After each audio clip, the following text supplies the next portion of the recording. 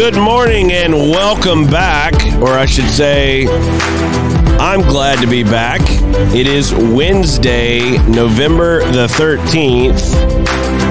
Our last show was last week. We were hoping to get some shows done while I was away in Amsterdam.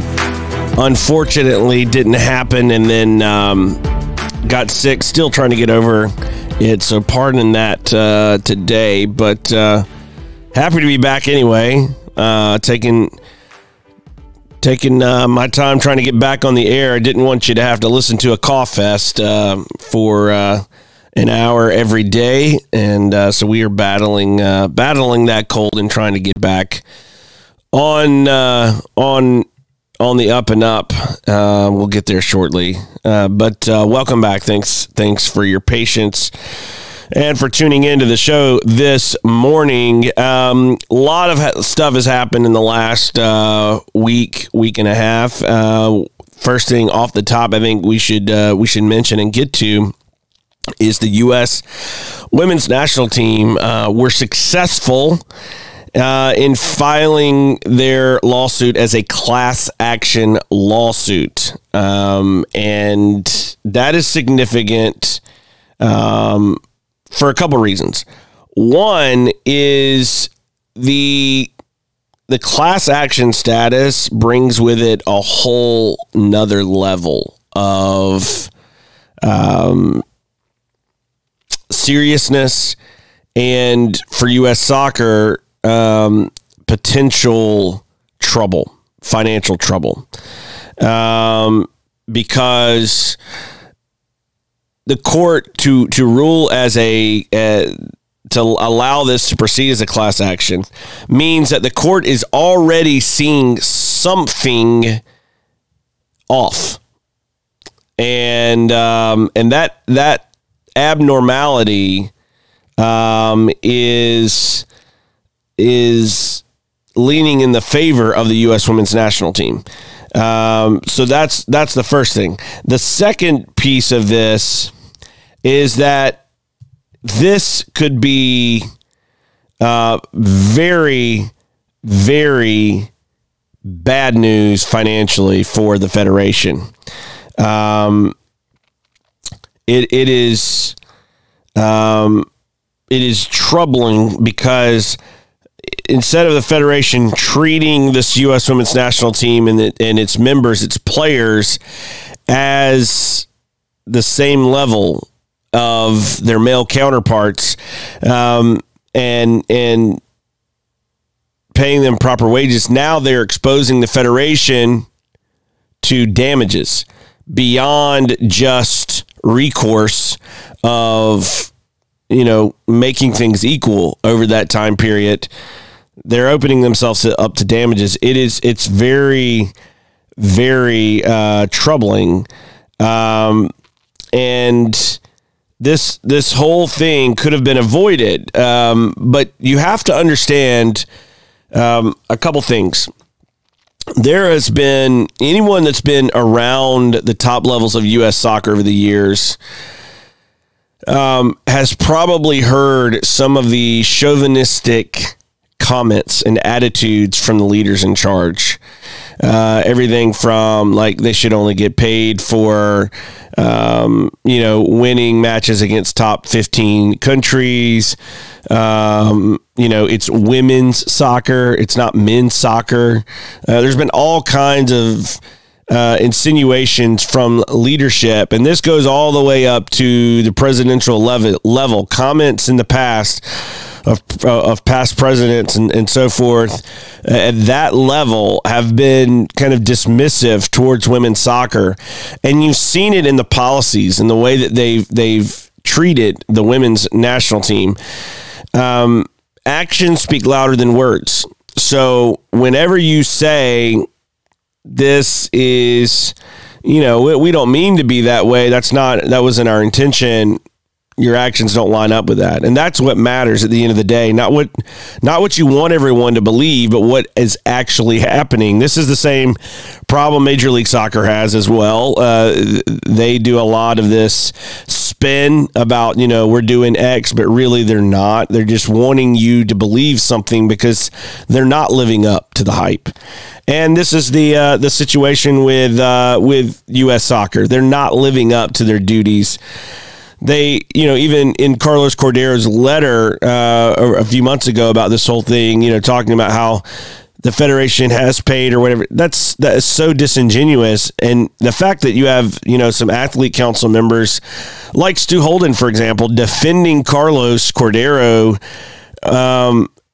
in decisions and in things is just laughable. It's you got to look at actions. What is really going on? And in the letter, he didn't defend the women's national team. He defended the federation, and he didn't admit to the fact that what the court has already seen. They have not even gone through all of the discovery for the trial, just enough to get into class action status, and they're already seeing issues with the way the pay inequity, the treatment inequity, and all those aspects.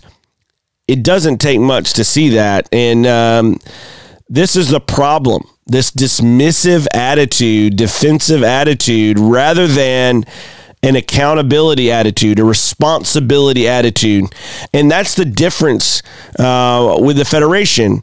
Those at the top levels of the federation don't view their job as much about stewardship, which if you view your role, whether that's, leading a club or leading a federation or leading, a business or an organization, if you don't view your job from a stewardship perspective, it's very hard to have responsibility and accountability.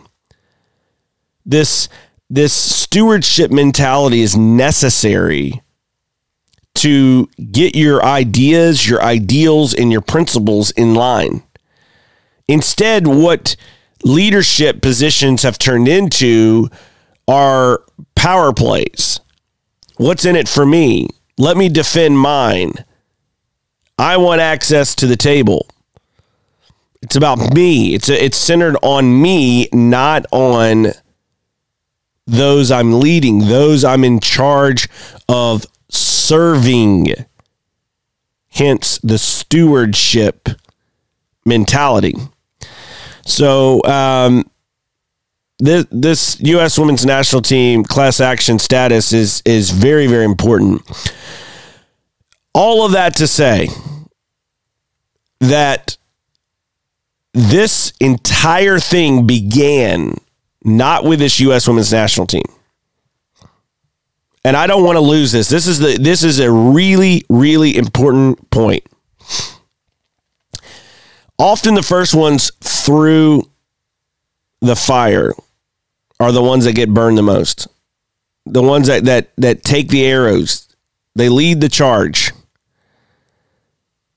The U.S. women's national team is a collective in this lawsuit. They weren't the first.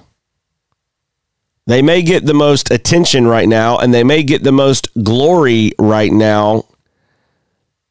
But the first one to lead the charge, to take the hits, the disparaging comments, being laughed at, scoffed at, dismissed, made fun of, humiliated.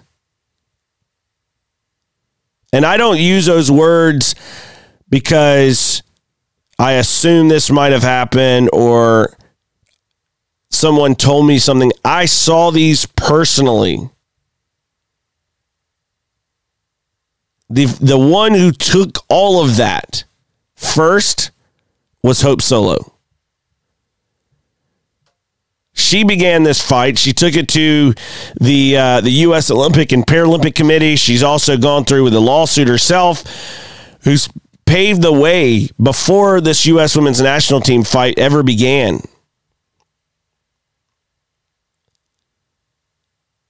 She deserves recognition. She deserves our respect for standing up alone. It's easy to bundle up together, class action, let's wrap our arms and stand unified. That way, if we do that, then, we're in less risk of getting individually shut out, which the Federation is known for doing, freezing you out of the national team programs. It happens at the senior level. It happens in the youth levels. But Hope Solo went alone. The U.S. women's national team at the time were not there. She fought anyway. So kudos to Hope Solo, as well as to all the U.S. women's national team players. This is a fight worth having. It is something the Federation needs to be called to task for. One of many issues. And those defending status quo, thinking that you're doing American soccer a favor, if that is in fact your mentality, you're mistaken. Instead, what really, really needs to happen is the Federation to be taken to task. And it looks like they will. And that may be short-term pain, but I prefer short-term pain for a correction so we can have long-term gain. Our sponsor this half hour is Ductic Brand, DUKTIG brand.com, and we are big fans of theirs. It's getting cold. They've got winter gear. If you haven't checked it out, go to ducticbrand.com and use promo code DWShow to get 10% off of your order. Again, that is ducticbrand.com, DWShow, to get 10% off of your order. We'll be right back with Abram Chamberlain of AFC Mobile with the news of them moving from the GCPL to the NPSL breaking yesterday. So stay tuned for that. And a little bit later in the show, we're also trying to get on Gerardo Flores of the Gulf Coast Rangers, who are in the GCPL, and see their outlook on the future going forward. So stay tuned. We'll be right back after this.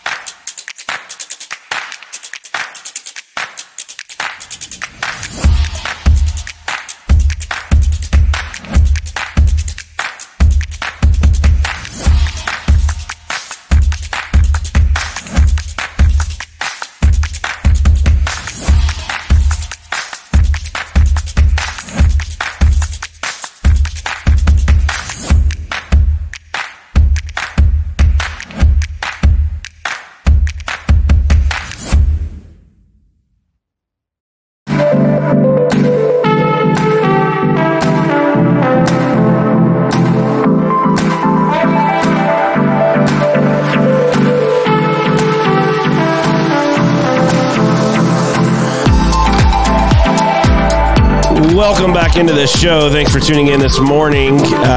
We are joined by Abram Chamberlain. He is the president of AFC Mobile. Abram, welcome to the show. How are you this morning? I am tired, as always, and I am sort of like overwhelmed with everything that sort of happened in the last 24 hours, or at least with the announcement of what's happened. So I want to get into that. We wanted to have you on the show to kind of stop in and address the news that broke yesterday. Rumors swirled last week. I was in Amsterdam last week and started getting blown up with messages about a possible seismic shift along the Gulf Coast. It was announced officially yesterday, 4 clubs from the GCPL moving their first teams to the NPSL. Those are Port City in the Gulfport, Biloxi area, AFC Mobile, and Pensacola FC, as well as Tallahassee SC. So right along Interstate 10, filling in the gaps between Jacksonville and New Orleans, right all along Interstate 10. So, so the news breaks yesterday. First, before we kind of get into that news as it was announced, I want to kind of rewind for a moment. How did this all come about? What is the origin of this move, and why did you, as AFC Mobile, feel like this was a good move for the club? A lot of questions. So let's sort of start with really the origin of AFC Mobile and sort of what we had always intended on doing. Is we always wanted to be in some sort of national league. We always wanted to have some sort of option to qualify automatically to U.S. Open Cup proper. And I would actually defer to probably Sean Landry, who was our CFO. He's sort of been the driving force behind this. I know we've had a relationship with Kenny Farrell, chairman of the NPSL, as well as the head coach of the New Orleans Jesters, since 2000. It must have been, what are we in? We're 19, 18. So 2017, I know we had a friendly with them. It's just really, I'm still at the point where this is all kind of hitting us at once. So I think I don't want to say it goes back quite that far, but I know that midway, a little bit after the season, and maybe even been in mid-October, Sean sort of came to us with this idea of now might be a good time to make this move from GCPL to the NPSL. And none of us sort of took this as an actual possibility, because the honest truth is, really, since even before we fielded a team, if you go back to 2015, 2016, people immediately were like, oh, well, AFC Mobile is going to be in NPSL, or AFC Mobile is going to be in what was then the PDL. I think they're like USL 2 now. I can't remember. I think USL 2, right? That's the amateur one.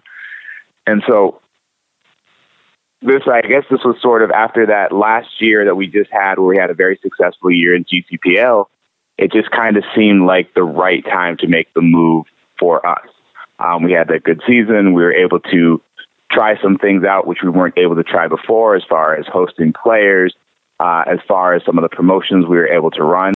And then just sort of everything kind of fell into place. I want to say mid-October. I don't think it went back as far as September. But it just seemed like the right time. And I know for us, our goal has always been to bring the highest level of soccer possible to Mobile. And at this moment, it seems like NPSL is the highest level we're able to get to the city. So in terms of first the timeline, who made the approach to AFC Mobile? Was it from Kenny? Where did that conversation begin in terms of, this conversation or idea of looking at making a jump to the NPSL? What if I told you I don't know? That's sort of, I keep feeling like I'm pushing it off onto Sean. I know that Sean was approached. I'm not sure if that was by Kenny or whom exactly that was from, but it was definitely a conversation had between Sean and the people at NPSL. And then in terms of that approach, there's, typically when you're joining the NPSL, there is an expansion fee and then an annual fee. Different stories were circulating last week about that conversation. Are you aware of that element for AFC Mobile? Were you guys able to get in without an expansion fee, or is that part of something you're having to come up with? What has that process been like? I remember seeing that when, it must have been October, now that I'm thinking about it, because I think it was October where the first story came out, and they said that, if I recall correctly what the tweet said, it was something along the lines of AFC Mobile, or not AFC Mobile, but GCPL teams getting in for free. I can't remember exactly what the comment was. I can tell you, I can't give you an exact number. Again, I'm not the money guy. It's not free. It's just sort of, that sort of is what American soccer is not a free system, not a merit-based system. So it's just sort of, yeah, there is definitely money going to be coming out of AFC Mobile's pockets to pay this. And is that fee closer to the annual dues, or do you know if that's annual dues plus some type of an expansion fee? I know it's definitely the annual fees, and I know that there's definitely part of the expansion fee coming up as well. So in terms of the NPSL, in the past, they have operated with territorial rights. This is a closed system league like every other league in this country, and so some leagues have chosen to have territorial rights, other leagues haven't. I know at the recent AGM of the GCPL this past season, that was a topic of conversation at the GCPL AGM about having territorial rights versus not having territorial rights. Were you guys able to be granted some type of territorial exclusivity with the NPSL, or is it open season for applicants in terms of geography? Where did that conversation or negotiation land for you guys? This, again, that's a question that I wish I knew the answer to. I know that the AOM, I believe, is this. Actually, I know it's this upcoming weekend. That's something that would probably be better answered once we were through that. So, looking at the NPSL versus the GCPL, you voiced a view or an opinion that you think that is a higher level than the GCPL. What are the advantages that you guys looked at when you were making these evaluations of, do we stay in the GCPL for a season or two longer versus making the jump with the first team to the NPSL? What were the advantages that you saw as, hey, these things outweigh any potential risks? What did you think you were going to get out of this move? I think the biggest thing, and I sort of alluded to it earlier, is that opportunity to play in the U.S. Open Cup. It's a little bit easier to qualify for U.S. Open Cup out of the NPSL than it would be out of the GCPL. And that was one of the big changes for us as well. I know that I'm aware, because we did some of the player recruitment last year, and we were told specifically by certain coaches at certain colleges that they would be willing to send a player to play in the NPSL, but they were not willing to send a player to play in the GCPL, which we found frustrating, I guess would be the best way to put it. So I guess sort of that national name recognition, whereas people still look at GCPL fairly or unfairly as a regional league. I mean, in theory, it is still very much a regional league. It's a very good regional league. It's probably one of the top, if not the top regional league in the country. And the quality, I would say, is, especially with some of the upper level teams, is as good, if not better, than some of the NPSL or even UPSL teams. But it's that I guess notoriety would be a good word to say, and that sort of easier path into the U.S. Open Cup for us, I know, were two of the big things that we took into account on making this change. Do you think that you guys are going to have an easier chance of drawing larger crowds and sponsors, more sponsors? I think sponsorship-wise, it may be a little bit easier. I'm not sure as far as crowds go, because I kind of feel it's that, and I'm going to totally bite this phrase from Detroit, which is that it's club over league. I think no matter what league we played in, it's going to be our sort of our passionate group, and I don't think that many of them are going to be, people are obviously excited about the idea of being an NPSL, about the idea to potentially go play a team outside of our geographic footprint. But the truth of the matter is, it's club over league. And people are going to show up for GCPL, people are going to show up for NPSL. If we were in USL2, if we were in the South Alabama Soccer League, well, maybe not if we're in South Alabama Soccer Association, but as long as we're in these leagues, these regional leagues, or even national leagues, as the case is now, I think people are going to come out. I don't know if it'll draw a bigger crowd. I do think that it will definitely be more attractive to sponsors when they hear that idea of it being national as compared to regional. In terms of the move, this move did not happen in isolation. As I mentioned at the very top of this, you're making the move. Port City, Pensacola, as well as Tallahassee, all four members of the GCPL Eastern Conference from the 2019 season, making this move and then being bookended on the east on Interstate 10 with Jacksonville, and on the west off of Interstate 10 with the New Orleans Jesters. In terms of improving the quality of play, or access to quote unquote higher level soccer, do you guys worry that you're basically playing the GCPL East except under a new name with two new teams? Instead of having the Gulf Coast Rangers and Hattiesburg in the mix, you're replacing those with the Jesters and Armada. Do you view that as any potential downside to this move, that it's not AFC moving into a new conference with, say, 4 or 5 new opponents? Or do you think that familiarity and that proximity in terms of geography will help continue to build on the progress you guys made in the GCPL East over the last few years? I think that actually is, I know for a fact, a conversation that we did have, which is, what is there a big gain on doing this? And to me, at least, it feels like it is. I think when you add an Armada and you add a Jesters, you're adding 2 known-ish teams. Or, I know them because I'm a non-league soccer nerd. I'm sure you know them because you're kind of the same thing. But these are teams that people know. People are aware of Robert Palmer. People are aware of Kenny Farrell. People understand what those teams are about.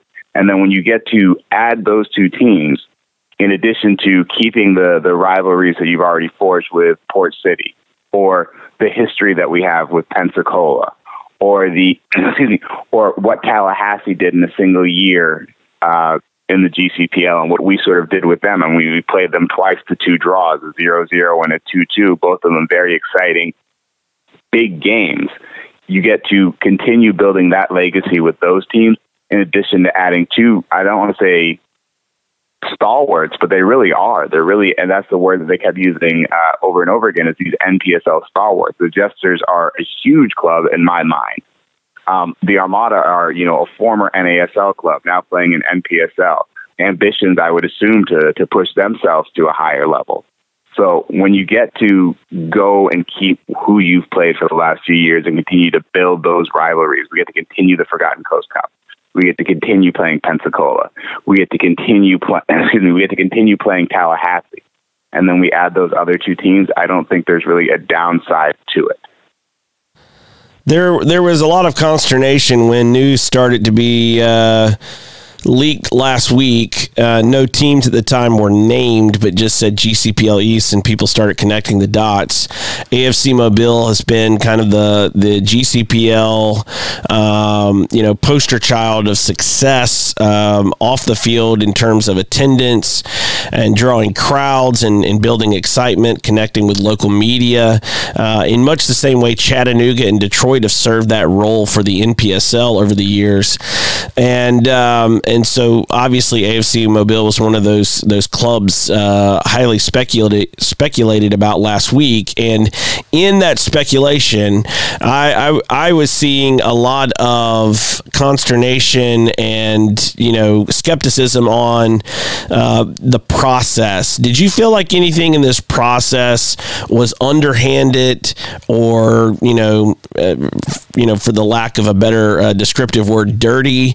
Or did you just feel like this is one of those situations where the U.S. soccer system is what it is, and we were just presented with an option, an opportunity that we didn't think we would be able to attain, and so we said, why not? Let's take it. I think it's very much the latter as compared to the former, which is it always seems worse than it is. I don't think there was anything, in my opinion, dirty or underhanded about it. I know I tried to keep in constant contact with the people at GCPL. I know they kept in constant contact with us. I would assume that the other teams did as well, but I don't really have insights into their boards. But I would imagine, there was never a time where I felt like we were necessarily being, I think the word poached has been used. Actually, poached is not the one. Maybe it was pilfered, stolen. I don't know the words that have been sort of tossed. I feel it was a fairly open process. I feel this just sort of is what it is when we're in a system that's based on promotion as in selling yourself as compared to promotion in sporting merit. This just kind of is what it is. You can blame the USSF, you can blame the leagues, you can blame 1,000 different peoples, but unfortunately this is just the way American soccer is set up. Looking at where you guys are in terms of making preparations for next year, moving forward, the NPSL has announced extended season options. In the press release, it looks like you guys are looking only at the summer session. You guys played a friendly before this year's GCPL season against Chattanooga, and it was a struggle. Do you guys feel like having access now to be in the NPSL in an official way, not just playing a friendly, will help you draw enough talent to overcome that deficiency as you witnessed in Chattanooga? Or do you feel like it's going to be some growing pains here in this first season in the NPSL? I think that with our history of what we have shown so far, and with the positivity that a lot of the players who were recruited, who weren't there at that game, came in and were able to now spread to their other players, other friends who are playing in these summer leagues. I think we'll be able to cover that deficiency relatively quickly, actually. Now, I'm not saying we're going to be competing for an NPSL national championship in the first year, because there's obviously going to be some growing pains, because thus is the nature of the sporting business. But I do think that we'll be able to field a competitive team in the first year. I believe we should be competing for a playoff spot. And we'll just sort of see how we go from there. I know Steve Wazorek was able to provide us with a much more competitive team than we had ever previously had in GCPL. And now is he going to be able to do that? I would think so. I have a lot of faith in Steve and what he did for us last year. And I have a lot of faith in Steve as to what he could do for us, because there were several players who Steve did go after last year to try to get come in GCPL that were difference makers for NPSL teams. I don't really want to put any names out. Maybe we'll talk a little bit off the air. But there are some players that he went after who were very excited to play for AFC Mobile, who were very excited to come play for us in the GCPL, and then were sort of persuaded to, well, why don't you go play in NPSL? So I have a huge amount of faith in Steve and the rest of his technical staff to field a competitive team next year. In looking at where this is in terms of this move, one of the things that the NPSL's recently talked about is the extended season option. And you talked previously about your ambition to bring the highest level of soccer to Mobile as possible. Do you think in the future you guys would entertain going longer than just that summer session if maybe some of the other teams around you that are in the NPSL would be looking at the same option? Would that be something you guys would consider? I think it's something that is ready for the most political answer ever. I believe that's something that's not off the table. I know that's something we are at least internally discussing, and it's going to be sort of how are we able to handle the summer season as we sort of the step up in competition, the step up in everything with NPSL, and are we then able to transition that from being a summer league into playing a longer season? Fair enough. Well, Abram, look, I really appreciate you coming on. The news breaking yesterday about the club's move to the NPSL, and look forward to having you back on when there's more news. Maybe after you guys have the AGM for the NPSL coming up, you'll have some other things sorted out. But appreciate you shedding some light on some of the process. As we discussed, it's been a lot of speculation, and kudos to you to come on and talk about some of that from the AFC Mobile perspective. So appreciate it. How can people follow the club on social media? So we are on pretty much every social media platform at AFC Mobile, on Twitter, on Instagram, on Snapchat, which we never use, on Facebook, AFCmobile.net. What am I missing? That's the kind of the big ones. Basically, if you search AFC Mobile on any social media platform, I'm pretty sure we're on LinkedIn too. You can find us, follow us, get updates, get all sorts of news. Well, Abram, thanks for the time. Appreciate it. Good luck, and we'll be watching and seeing the progress. So thanks for joining the show again. Thanks for having me. Always a pleasure. Thank you. That is Abram Chamberlain, the president of AFC Mobile. Check them out on those social media platforms to get more news from the club. We'll be right back after this.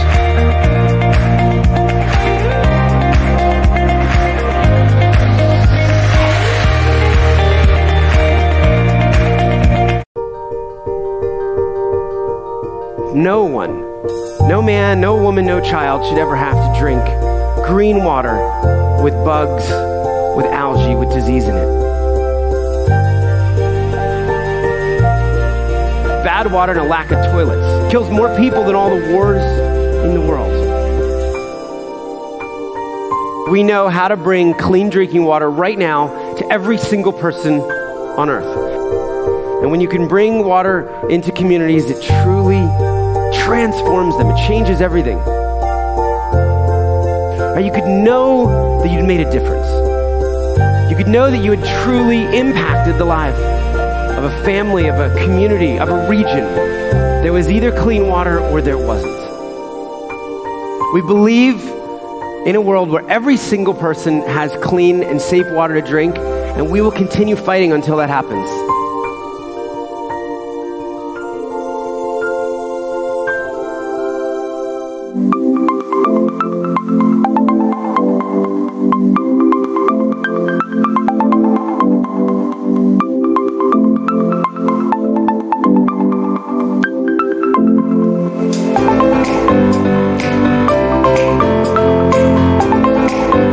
Welcome back into the show. Thanks for tuning in on this Wednesday, November the 13th. We are pleased to be joined as well today by Gerardo Flores. G, welcome to the show. How are you today? Good, man. Thanks for having me. Thanks. Good. Thanks for coming on. Just had a chat with Abram Chamberlain, the president of AFC Mobile, talking about their move with their first team to a new NPSL kind of Gulf Coast conference setup with the NPSL with Jacksonville all the way on the east on I-10, New Orleans Jesters all the way on the west on I-10, and bringing in 4 members of the GCPL Eastern Conference first teams to fill out the middle of that Gulf Coast Conference on I-10 with Tallahassee, Pensacola, AFC Mobile, and Port City, all leaving the GCPL with their first teams to go into the NPSL, into this new setup. From a Gulf Coast Rangers perspective, where does that leave you guys? Right now, I think it just leaves us waiting to see the direction of GCPL and what they'll put together. But for us, the NPSL attractiveness and the hype was never something that lured us or attracted us. So it was never something that we were considering or thought about. We actually thought that what GCPL was doing and the teams that were popping up here along the I-10 and along our area, we thought it was great. We thought it was exactly what this area needed, and if anything, exciting for that local community growth of soccer, grassroots non-league soccer was happening. So where's it leave us? We're just going to wait and see. But at the end of the day, GCPL fits our bill. GCPL serves us for what we need it, and we want to stick with GCPL. We want to grow the game on a local community level. That's what we want to do. So, how does the GCPL fit excuse me, what Gulf Coast Rangers are trying to do. What is it that you're trying to do, and why do you feel like the GCPL is the right fit for Gulf Coast Rangers? Well, for us, we're in it for the entire pathway of player development. So for us having a men's and women's team, we're going into our third year. So second year last season, or this past summer, second season of being in it. It was just to cap off what we're doing at the youth level. So we wanted to have the men's and women's teams that the players can see themselves training in those environments, trying to reach those levels of play. So that's why GCPL. I mean, we're not in the game of like I said, hype and lights and chasing fans in the stands. It's not really. I mean, we love the idea of community coming to support, get behind us. But for us, the GCPL was regional soccer, local soccer, community soccer, where I strongly, passionately believe that's where soccer is going to change in this country. Will be in the local communities, not chasing a national recognition or notoriety that some others chase. So looking at kind of the aftermath of the GCPL, if you look at the map, it looks like a bomb went off along I-10 from it's like Hurricane NPSL landed right up Mobile Bay, and with it in its wake wiped out Tallahassee through Port City. In regards to looking at the aftermath, what do you hope to see in terms of the GCPL East? Because as it stands right now, officially, there's you guys and there's Hattiesburg, talks of Montgomery, I believe, joining as well. Do you see anything else? Have you heard anything else in terms of possibilities of any additional teams to kind of round out an Eastern Conference, or is that going to be more travel for you guys into Mississippi and Louisiana? Maybe. I mean, I'm looking at it, because we also manage the WPSL team. So I'm looking at it that it might end up looking like that. The first season WPSL for the women's, we had to go to Baton Rouge, Birmingham, Jackson, Mississippi, and then Pensacola. So I imagine that this might end up looking like it. It doesn't have that local taste or feel of going across the bay or going down the road, down the I-10. So you definitely lose something. But Daniel, for us, I'm very familiar with the MPSL PDL model. I was a part of the first 2009 Jesters team, so I know what it looks like. And for the longest time that I've been doing club, not longest time, so let's say the 8 years that I've been involved in youth club, I've had phone calls with the PDL guys, the USL guys when they were chasing getting teams down here in the area before AFC. But bottom line for us, like we couldn't imagine paying at the time. It was like $50,000 to join PDL, or and then they would give you a 50% off or something like that to get you involved. MPSL, I don't know what it was. I think it was $15,000 to join the MPSL. But that's for us. It's just not what we're in it for. We're not gonna. We never wanted to pay a fee to enter this league or this level to give us like some notoriety. I think it's crazy. I think it's ludicrous that people think that's the way of building community soccer. Pay your way up. None of those three teams, besides Port City winning last season, what was it? The year before, right? Is that what they won? Yeah, they won the year before. Yeah. I mean, what have they done? What have they done to just go pay a fee to enter a so-called higher level? It's not a higher level. People want to sell you the same stuff. Sure, they got good players and good teams. It's the same league. It's not what's it called? Not recognized by U.S. soccer. Considered the fourth division, right? But not recognized by U.S. soccer as part of their pathway. I mean, what are they? They're paying for the same thing but different colors and some new letters. And the shame is, what annoys me the most, Daniel, is, sorry for any noise in the background. The shame is that what's sold to other people, that idea that it's a higher level, or that idea that it's better, and people are going to believe it, people are going to buy it, and so be it. So it's a shame, but it just wasn't what we were after. It's just not what we're about. obviously, the dysfunctional U.S. soccer system does not have sporting merit and promotion and relegation requirements of FIFA. So when we look at the landscape and we bring it down to the microcosm of local, I would look at a region being, New Orleans over to say Tallahassee, right, as kind of a pretty good, defining parameter of a local region along the Gulf Coast for Gulf Coast Rangers. Losing those 4 teams with their first teams to the NPSL.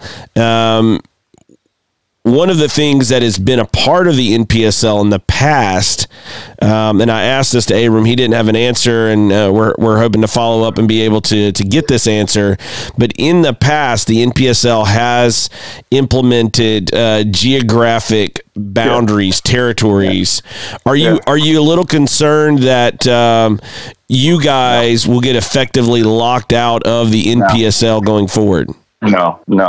Which, by the way, I think. And AFC Mobile and I think Port City sat at our meetings and hate to blast them, but they, this idea of protected limits or can't have a team in your neighborhood or your area, absolute pathetic. Like, get over yourselves. The idea that you can't have a team in your neighborhood to compete with you. To be fair, like, protecting yourself of what?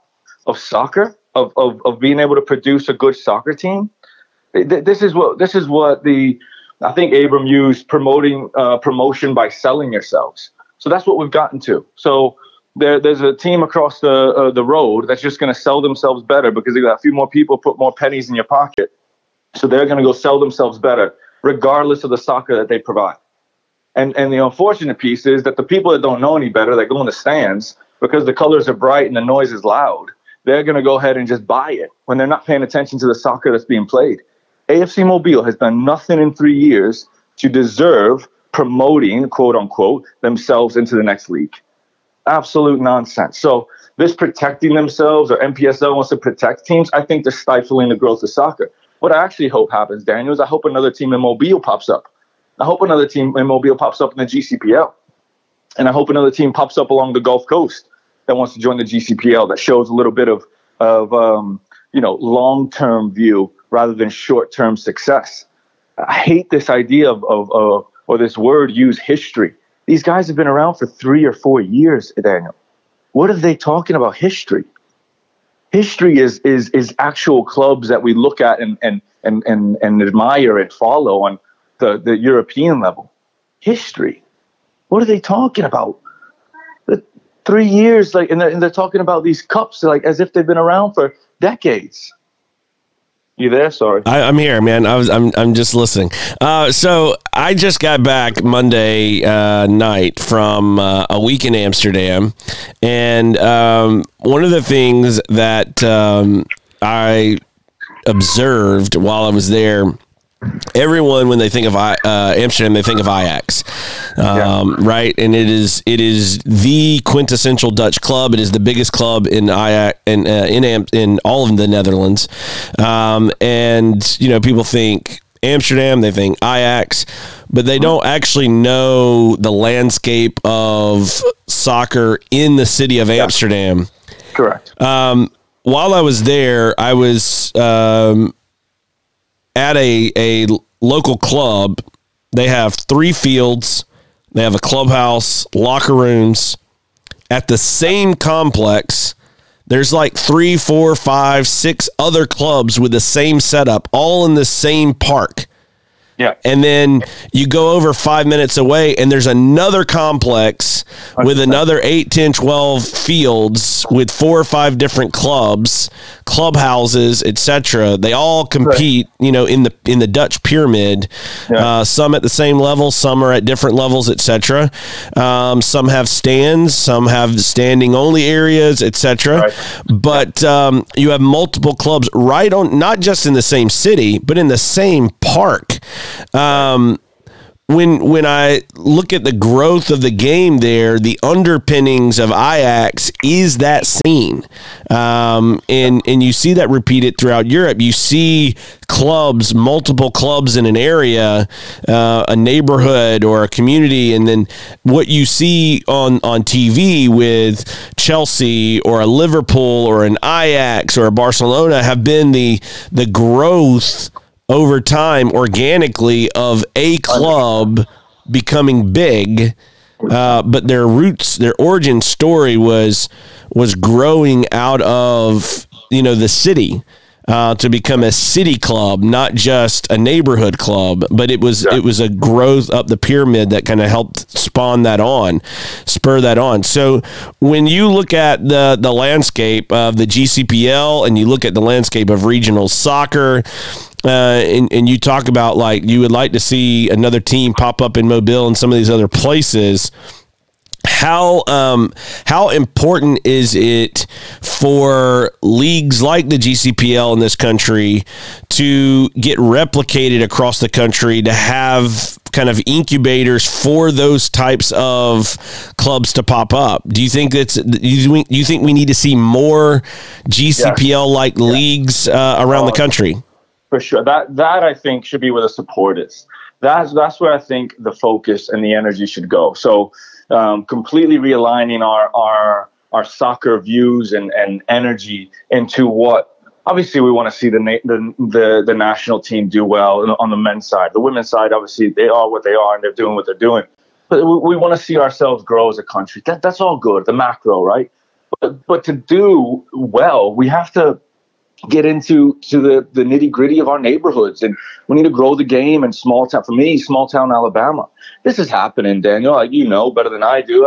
This is happening all around the country, and in small town New Jersey, or in Connecticut or West Coast, whatever. It is happening. But the fact that we're talking about it here in small town Alabama is exciting and cool.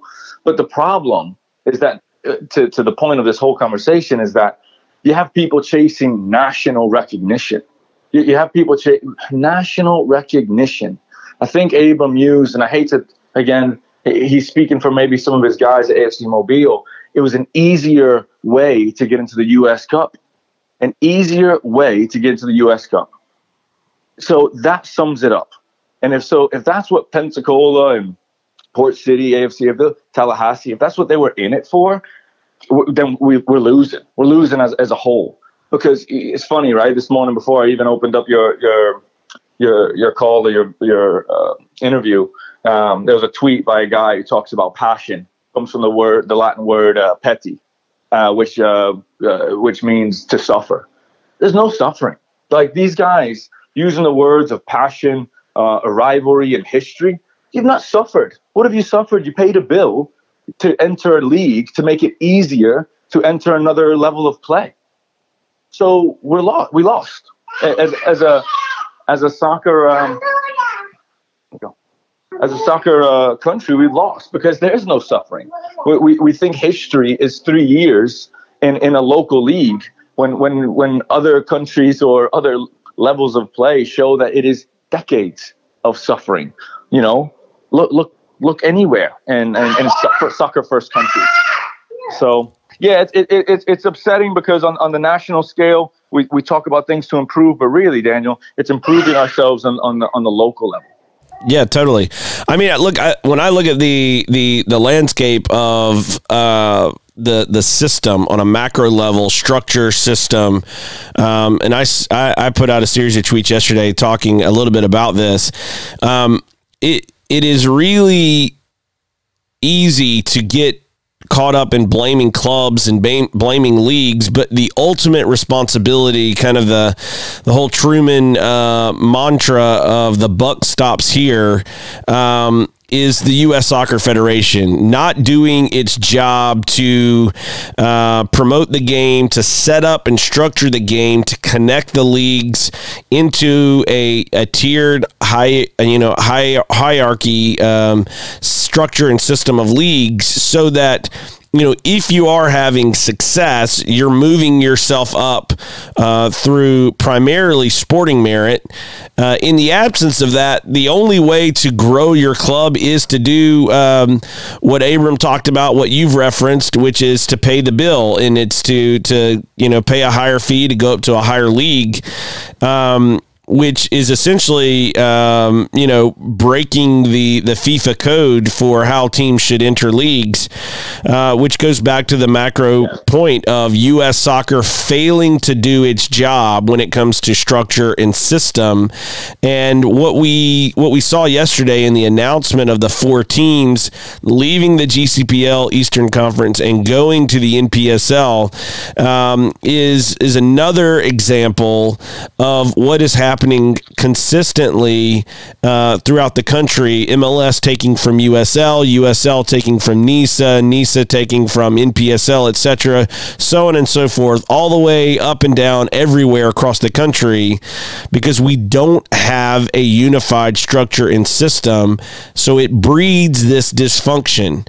We get the results because of the system, not in spite of it. So yeah, agreed, Daniel. Agreed to that. But in the same breath, I think that we also have responsibility if we're in the local game, if we're in the small level or lower level game. Then I think it's we some of us talk out both sides of our mouths. We say that we want to reach a certain level. And that we want to do, and we buy into this idea of promotion relegation, and we retweet it, and we do all this, and we talk the big game, but then we go and we do the other thing that just is against it. And we want to have passionate fans when really it's just about selling it to people that just want to buy the hype. So we almost want one thing and then do another. As I think we have, for sure, I'm with you on the national scale. We need better leadership, more responsibility, etc. But we also need people to lower levels to say, no, you know what? We're gonna make GCPL, for our case, the best league in the country, and we're gonna make noise about it. And you know what? We're gonna win it. And if we win it, then we're gonna make noise, and someone's gonna reach out to us, and we're gonna go play at a higher level. We're gonna walk it. We're gonna win it. But we don't. We don't do that. We think that 3 years is long, or 4 or 5 years is long, and we're just going to go, pay our ways in. I think the letters, the colors, the noise ends up capturing people's attention. I know a lot of people are all like, congrats. They're going to the same league, Daniel. You know that. They're going to the same thing. They're going to play the same amount of games, the same amount. They might travel a little bit further. And, New Orleans Jesters, I think Abram called them a big club. A big club. New Orleans Jesters. No, they're not. So I just think we've got it all mixed up, man, and we're selling stuff that's not true. So that's what bothers me the most. Last question here. I want to pick up on something you just said. If you believe principally in the idea of promotion and relegation, and you wanted to walk that out, you wanted to build the league and build your club within the league. If you were to win the GCPL as a club, even though there is no quote unquote promotion relegation, if you won it at that point, would you look at a different league for your club to go, okay, we've won the league, now we're going to look at this kind of a self-promotion relegation setup in terms of moving the club up? Or, are you looking at clubs needing to stay with their league and kind of forcing promotion and relegation by, working to unite and connect the leagues from existing positions and then starting the promotion and relegation?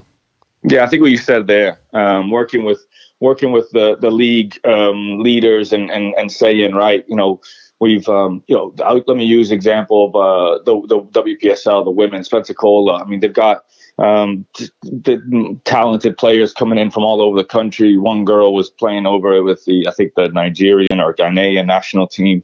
They come in and, what good is it for them to be playing at the WPSL level when they've gone and won on the national level of WPSL? I think the conversation should, I don't know if it has, be, how do we get an NWSL team down there to where they can compete at that level? I think you gotta look at those those things, if you do end up winning it, what is next for your team? If there is, now it also has to make sense financially, because I don't know, NPSL or what used to be PDL, and we would have to fly or travel hours away for a game. If that's what your budget allows you, 150 on a summer league, I just don't. For me, I don't know if that makes, for us, it wouldn't make sense to go and play on a league that's financially going to hurt our youth. So if we were, to your question, if we were to win the GCPL, we would probably start a conversation of, is there a need or a necessity to go and compete at a higher level? But Daniel, the higher level is basically offering the same product. It's summer league, higher expenses, same amount of time. It's just, right now, it just, the whole system just doesn't suit us. So that's why GCPL and regional leagues like that are important, are so important. So I hope to double down on GCPL. I hope GCPL keeps growing. Hope other regional leagues look at them and keep growing, and not look at the easy route to get into the U.S. Open Cup. How cool the story gets better the harder it gets. So teams that grind out from a regional league all the way through U.S. Cup, that's a story. Not paying your way in to make an easier route. I hear you, man. Well, thanks for coming on the show today. Thanks for